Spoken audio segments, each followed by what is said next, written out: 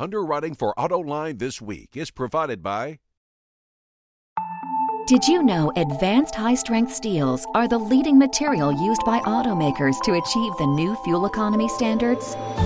Advanced high-strength steels are lighter in weight and reduce greenhouse gas emissions without compromising safety, performance, or affordability. Steel, a sound, sustainable investment. Today, tomorrow, and beyond. For more information, visit autosteel.org. You know why I pulled you over, ma'am? I need you to recalibrate the Doppler shift on the return signal. Radar's on the frisk. Do Sonata drivers know something you don't? The Sonata from Hyundai. And now, here is your host, John McElroy. I want to thank you all for joining us on Autoline This Week. We're going to be talking about all the different trends that are going on at the retail end of the business, both used and new. And joining me on today's show are Steve Finley, the editor of Ward's Dealer Business, part of the wardsauto.com empire.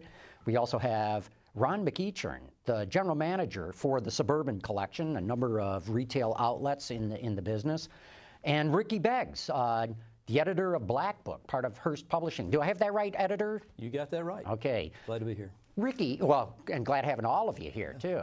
Thank you, Jim. Ricky, let's start off with the used car part of the business. It's been extraordinary what's gone on there, because with the big collapse, as I call it, when we saw GM and Chrysler go through bankruptcy and the whole car market collapse, they didn't build a whole lot of cars. So there's been a shortage in the used car market. Has the industry started to fill that up, or has the business started to fill that up? Where do we stand now? You know, you're exactly right. There has been a shortage in the market, and that's what's caused used prices to absolutely go crazy, unbelievably strong over the last 3 to 4 years.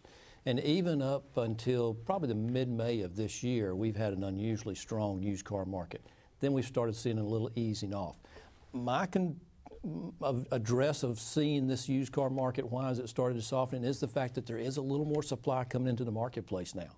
Look at the new car sales that are at this year's level versus last year's level, and the increase that we're seeing. So that's a driver of the adjustment in the marketplace right now. Ron, do you see that at your stores? Is that there's an easing off of used car prices? I think, yeah, absolutely. It's a supply and demand issue. We also have with the, the new cars leasing coming back, it becomes an affordability, a shopping issue. We had a lot of customers before that were looking to stay in a certain payment zone that couldn't be accomplished with a new car. So you had a kind of a double whammy of less supply because of what was just mentioned, and the high demand because of affordability. But we're starting to see now with the new car business growing, we're starting to see more trade-ins coming to the dealership and the supply getting better, but the trade-ins are a lot different than they were 5 years ago. In what way? What are they doing? Well, you're seeing more high-mileage cars coming in, a little older cars that people have held on to a little bit longer. So there's a good market for those cars, but we're anxiously awaiting to this next cycle of lease returns start coming into the dealership, and we can start getting more late-model cars. Well, I think there's two other factors that you guys mentioned in terms of why used car prices were so successful and high when they were, is, as you say, about 9 million potential used cars were taken out of the system when, 2008 and 2009, new car sales just went to heck in a handbasket. Every used car starts out as a new car. So you had that, but then you also had, John, a lot of people ran into some financial difficulties during the recession, job losses, you name it, and they were former new car customers that were looking at used cars out of necessity because of the price. And then the third thing is dealers really got their act together in learning how to sell used cars effectively. Not that they didn't before, but they made it a core competency to market and sell used cars. What'd you do differently, Ron? Is that right, what Steve's saying? No doubt about it. We had to find that revenue stream somewhere that was gone with the new car business. So we, ourselves personally, what we did is we went out and benchmarked all the best performing used car dealers in the country to try to figure out what they were doing. So. What'd you learn? I mean, what kind of practices? Well, basically what we learned is that there's a lot of things that were going on at this particular time. There's also this introduction, this internet, the strength of the internet. It ended up being a tool being used by consumers that we never saw them using. We always thought they were going to be buying the cars, not necessarily documenting their purchase as they have. So that's what we did primarily, is try to make sure that we had the right cars that were available. priced right in the marketplace, and then advertised in the right location. And then when we finally got them as a lead, we try to alter our process at the dealership to match what they've been doing online, which has been very transparent, non-confrontational, easy, simple, available. And we try to match that up at the dealership level on a one-on-one basis. And I think the dealers that saw the most success were the ones that made those transformations to go to more of a market-based pricing, because the consumers, that's what they're finding on the internet, and then making sure that the process at the dealership was hassle-free and inviting as well. Ricky, sorry. And where Ron was talking about the customer coming in, being more knowledgeable and so forth, I think Ron has a product that we have called Black Book Online, which is a lead generation tool. Gives a chance for a customer to find out what a real trade value is. Not just your car's worth this much money, but it's going to be in this range depending on condition, depending on equipment that's on the vehicle. So it gives a chance for a customer to come in, meet with Ron and his staff. It says, I'd like to trade this car in. I think it's worth somewhere between here and here. And it doesn't put Ron in an adversarial position with the consumer. Consumer is educated on a really good value. And I think that's a tool that you use that has helped. It's really changed. For the real successful used car dealers, they've almost moved away from this old process of negotiation and gone to using tools like the Black Book Online of documentation, where here's all the information. This is what your car is worth. If the dealers have a good website, this is your pre-approval through your financing. These are your options for lease and or finance. This is the availability of the car.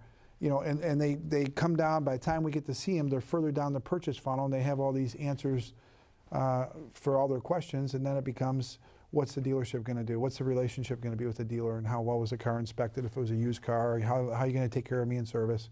And that's where the real connection has to happen now for the dealerships. Well, that's the power of the internet, where basically everybody has a pretty good idea of what that car is worth. And so they're priced accordingly. You don't have to be the lowest price in town, but you have to be competitive, right, especially if somebody is using the internet, third-party website by price. And if you're 7th or 8th on the page of clicks, forget it. You're not even in the market. So you got to be, in that first page, second page, possibly. And the dealership's attitude is, price them to sell, where you're turning the inventory. You're just not having these cars on the lot, hoping some customer is going to come in, not know what the price is worth, overpay for the car. That doesn't happen anymore. Your car's just sitting there aging, and an aging car on a lot is bad news. The dealer's losing money. So, like I say, it's almost a revolution that's going on, where the customer knows, the dealer has the tools to price that car accurately within market demands, and then you just turn that inventory, and that's how you make your money, not on these home runs that used to be sort of the way to do business before. And it's not a one-size-fits-all either. What if you've got a car that's more of a commodity, or you've got more of a highline car that there's not many to choose from? So you have to price it based according to that, supply, demand. Are there more choices out there to go look for? So I think some of these tools help you with that as well. Is there any data that backs up what you're saying, though, that consumers perceive that buying a used car is a better process and maybe more trustworthy than it may have been in the past? Well, look at CPO, Certified Pre-Owned Cars. I think that gives the consumer a lot of confidence out there in the marketplace that they're getting a good quality used car that has a warranty that's backing that up. So I think the confidence level there in that certified car is a positive for the consumer. I would argue with today's cars, you're getting a good car even without certified, and that wasn't the case before. If you were buying a used car 20, 25 years ago, you were taking some chances as a consumer, and very much less so the case today. Let's not forget the other factor out there. It's this, the invention of Google reviews, or DealerRater or Yelp, or now the consumers have a lot more power. So, to your point, the dealers are forced to. Otherwise, they're going to be dealing with issues of negative, reputation, knocks to their store online. And a lot of these younger buyers now, they won't come into a dealership, so they'll do all this work online. They'll find the car that they want, and then before they come check you out, they'll put your name in and do a Google review and just see how your business is. And if you've got negative review after negative review of the used car wasn't serviced properly, I had lots of issues with it, it cost me a lot of money, you're not going to get a chance to talk to those customers. Ron, do you folks at the Suburban Collection monitor those kinds of things? Every single day. No every kidding. single day. And do you Absolutely. use that as a good feedback tool, or Oh, you yeah. go? Of course, if you've got a good rating, every time you have a communication, you check us out. You know, you want to see how we rank versus everybody else. And yeah, that's a big part of our marketing right now is reviews. There's no doubt about it. And the irony is most dealers get pretty good reviews. You know, when you're talking 4 stars, 5 stars. There was a concern on the part of a lot of dealers when this whole review thing started that, oh man, we're going to get slammed by, you know, people, and especially people with an axe to grind are going to, you know, tear us up. And that hasn't been the case. People, you know, you got some really terrible ones and you got some really great ones. And it's like anything else. Right in the middle is where the truth probably lies in terms of the quality of service or the quality of the store. And I think about 85% of dealers get pretty good reviews from customers. You know, even on the consumer side, where the consumer is more knowledgeable and goes and looks for history and so forth, even on the dealer side, on the wholesale side, you're looking for history on that car. You're looking at history reports that are out there through whether it be Carfax, AutoCheck, or any of the history reporting services. As a dealer, you're looking for that as well to make sure you've got a good car that doesn't have a bad history, bad records about it as well. Right. Ricky, you mentioned certified pre-owned cars. I think that's been another big change in the business over the last decade, isn't it? The OEMs paying a lot more attention to their cars, not just at the first point of sale, but farther down the road. Right. They're concerned about retention value and how it gives their brand strength. So they want to make sure they've got a good used car out there, and through some of those certified programs that does that. And it helps improve residual values, which helps improve that next lease payment and how much it's going to be. So that's a piece that they're all looking at. Explain that a little bit, Steve, for the audience especially. How does making sure that a car is a good used car improve the residual values of a new one? Sure. Well, you know, number one, it's the perception of the quality. If the price is where it should be, then that's why BMW does so well with its residuals, is because they're paying attention the minute that car crosses the dealer's curb as to what's going to happen to it through at least the first, you know, transaction after the first used transaction, I should say. The more used transactions there are, you know, farther up with the same car, the less they're concerned. But it ultimately, if you're glutting the market as a manufacturer, which we saw, you know, not that long ago, everything's under control now, we think, and you're just driving down your residual values, the customer knows that. They're buying a car because, you know, they think it's okay, I can't pass this up, but I'm not happy necessarily with the car. And so that just goes right to what you end up as charging for the new car. If that used car has terrible residuals and it has a terrible low price, then the transactional price on the new car is going to have the same problem. So that's why automakers, even though it seems counterintuitive that they're interested in the used car market, they have to be, because it's affecting their new products.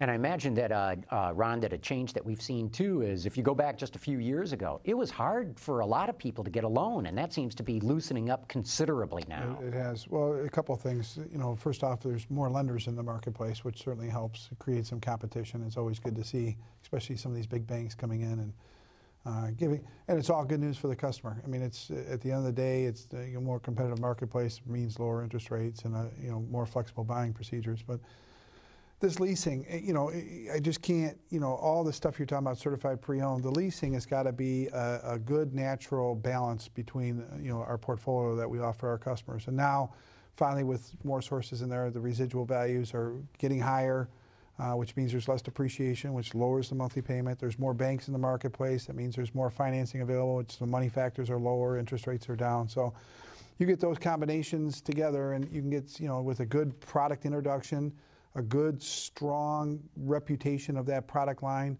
strong residual values, and then you're able to offer some very affordable alternatives to, you know, long-term financing. So then all of a sudden we get these customers every 3 years, and it's a very healthy balance when we can get the average you know, term less than 60 months. You know, when you're at 60, or, you know, in some markets are at 72 months, you're never going to see those customers. They're never going to see equity in their car until 6.5 years. And it's, you know, when you have those customers every 3 years trading in on that cycle, it's healthy for everybody.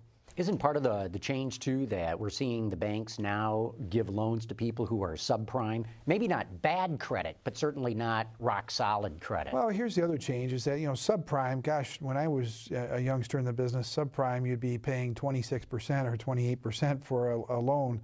Subprime now, in some cases, is 13.5%. So, it's still, again, much more still affordable. High, it's but maybe still not high, but not as prohibitive as at 26%. So, it's called risk-based pricing. Yeah, right, exactly. So it's, as the conditions improve and become more healthy, and the rates are down right now, historic lows, it definitely makes it, the comeback is a lot quicker with the lower rates.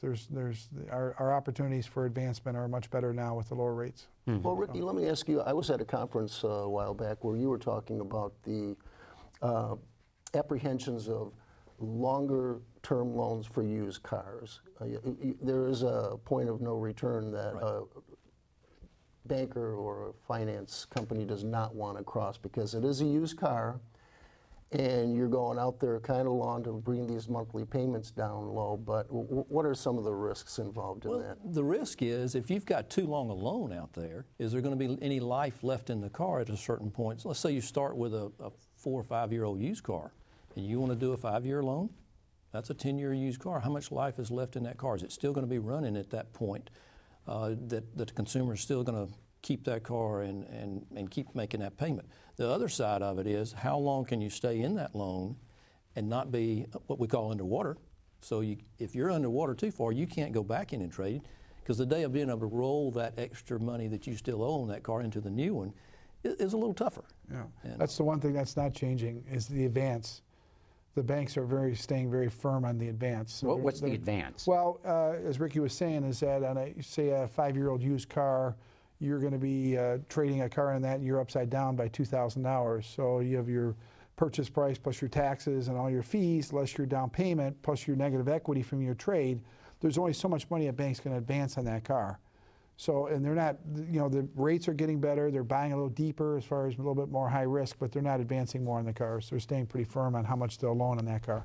And that's something that's changed in the industry here lately as far as, Black Book dealing with various lenders, is we're seeing that they want to know more about what's the risk on this brand, what's the risk on this model, what's the risk on even down to this trim level of car. Do we want to take that chance and have a certain number of this particular vehicle that's got a higher risk because of depreciation levels in our portfolio? So the lenders are being even smarter, just like the consumers are, just like the dealers are. The lenders are being smarter as far as knowing more about that life of that car and what it's going to be worth. There's also an old axiom, when the car stops running, the payment stops coming in. So you're giving a loan on a 10-year-old car. There's some rust in that. Yes. And yet the average age of a car in the United States today is 11.5 years, I think. You must be seeing some very high mileage models coming down the auction lanes. And that's what we're seeing right now is the age of the trade-in that's coming back in at the dealership is 2 or 3 years older than it used to be. So now we're seeing a 6, a 7, a 8, and 9-year-old car being traded in because those people stayed out of the marketplace for 2 or 3 years during this tough time of where we were at 16.5, 17 million new car sales and went to 10 million new car sales. Those people that stayed out are now coming back in by necessity or by desire, one or the other. But yet it's an older car, higher mileage, maybe a type car that the franchise store doesn't want to keep because of available financing, or it fits more in what we call buy here, pay here type level. So that vehicle is getting sent back to the auction in a little more volume. And I think that's a potential case that can go back and even tie into a little bit of cash for clunkers from several years ago. Well, we know who's trading those cars in. Who's buying them? Who is the consumer that is buying that old of a car? Was that somebody that has typically bought an old car, or is there now an expanded group of people that are doing so? It's the typical buyer of that old car that can't afford a very expensive car, that really is looking for a car if it'll just run for a year. That's good.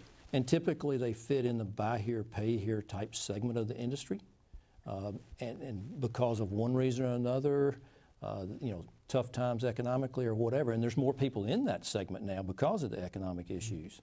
But it's the person that typically buys an older car like that. So how does that run long term? Because we've got these very high mileage, older cars than we've ever seen before.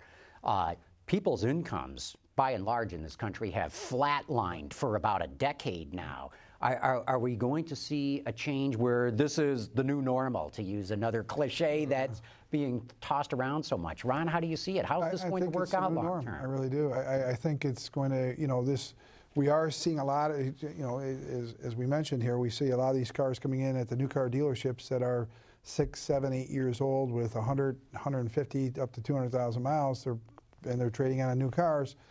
So, and a lot of dealers are holding on to those. They used to just wholesale those automatically to the buy here, pay here's. Now they're holding on to them for a little while. A lot of dealers are offering buy here, pay here because it is a much larger segment of our business. And I think what's going to happen is that eventually, as this next trade cycle comes with the lease turn-ins, the dealers will start getting back that 3- and 4-year-old car, and they'll have more of those available and less of the old high mileage cars. And it's just kind of a cycle that's going to go through. There's just a natural transition in the marketplace, and it's not going to remain. The cash for clunkers took a lot of those cars out of the. That's the good news. Bad news right now is that. For the first 2 years after cash for clunkers, there was none of those cars in the marketplace, and all these people that would traditionally buy these cars, whether it be because of a finance situation, it might be a second or third vehicle for a kid, or they were gone. There was nothing out there. They were all taken out of the marketplace. So now we're starting to see kind of refill the shelves on those type of cars. But they're going to, again, go away once this big bulge goes through the hose. And the ones that were left in the marketplace that were a $2,000 wholesale piece became a $4,000 or $5,000 wholesale piece. Right. The prices just went up. Exactly, just because of supply of that. And there was a need for that kind of car, in that price car. Automakers are arguing right now that they're going to be able to sell small entry-level cars. The Chevrolet Spark is one that comes to mind. It's I think the base price is around $13,000. And I asked Chevrolet, why would somebody buy this car instead of buying a used car at the same price, but loaded up with everything? And their answer was, well, because that old car probably doesn't have Bluetooth, it doesn't have the connectivity, it doesn't have a nav system that especially younger people are looking for today. Do you guys buy that argument? Are especially younger buyers going to buy these new small cars rather than a loaded up used one? Partially buy it. Partially buy it. Why so? Not completely. Well, look at somebody that wants a car that's got full warranty. They think, hey, there's no worry there. So there's the new car buyer right there. The other thing is, look at how they're equipping that entry-level car and that compact car. It's got some of those features now that you would never have seen on an entry-level car before. So it's a better equipped car, so yes, it does. But the person that wants a little more comfort, needs a little more space, then their next step is that used car of the next step up size. Well, we've discovered that the used car buyer and the new car buyer, it's not as binary as that. Somebody could be in the market looking at used, looking at new. They might be looking at a used luxury car versus a new non-luxury car and not sure which way they're going to go. So it's a very intermeshed market as to what car that person ends up buying. But I sort of understand General Motors' point. It's the new cars have all the gizmos and things like that, and especially if you're appealing to a young buyer, they're going to want that stuff that might not be in a used car. But I always, they talk about like Scion being the Toyota youth car, and they have the whole division with Scion, but everybody seems to have their youth car. There is a youth car, and it's been that way for generations and generations, and it's called a used car. Ron, I thought consumers these days, having the internet and things like Black Book and Wards available to them, knew exactly what they wanted going into a store. Can you still sell, or are you just pushing paper to satisfy what they've already pre-sold themselves on? Well, yes and no. There's a certain part of our business that's a commodity business that the customers that are using the internet as a tool and they want to use it to the final purchase, there's a part of that, and they don't want that relationship. But for the most part, at the end of the day, the customers still want to make sure they're buying from the right person. They got to come into the dealership. They've got to feel the car. They got to touch it, taste it, smell it, get a feel for it. And then on top of that, they want to make sure they're dealing with a reputable dealer. So they want to come in, get a relationship, because it's not just the sale, it's the service. They're going to spend a lot more time in the dealership servicing their car than they are buying it. So they want to make sure that the service department that they pick is going to be honest, and they're going to be trustworthy and transparent, and it's going to be available to them when they want. What kind of amenities do you offer? Rental car, tow, you know.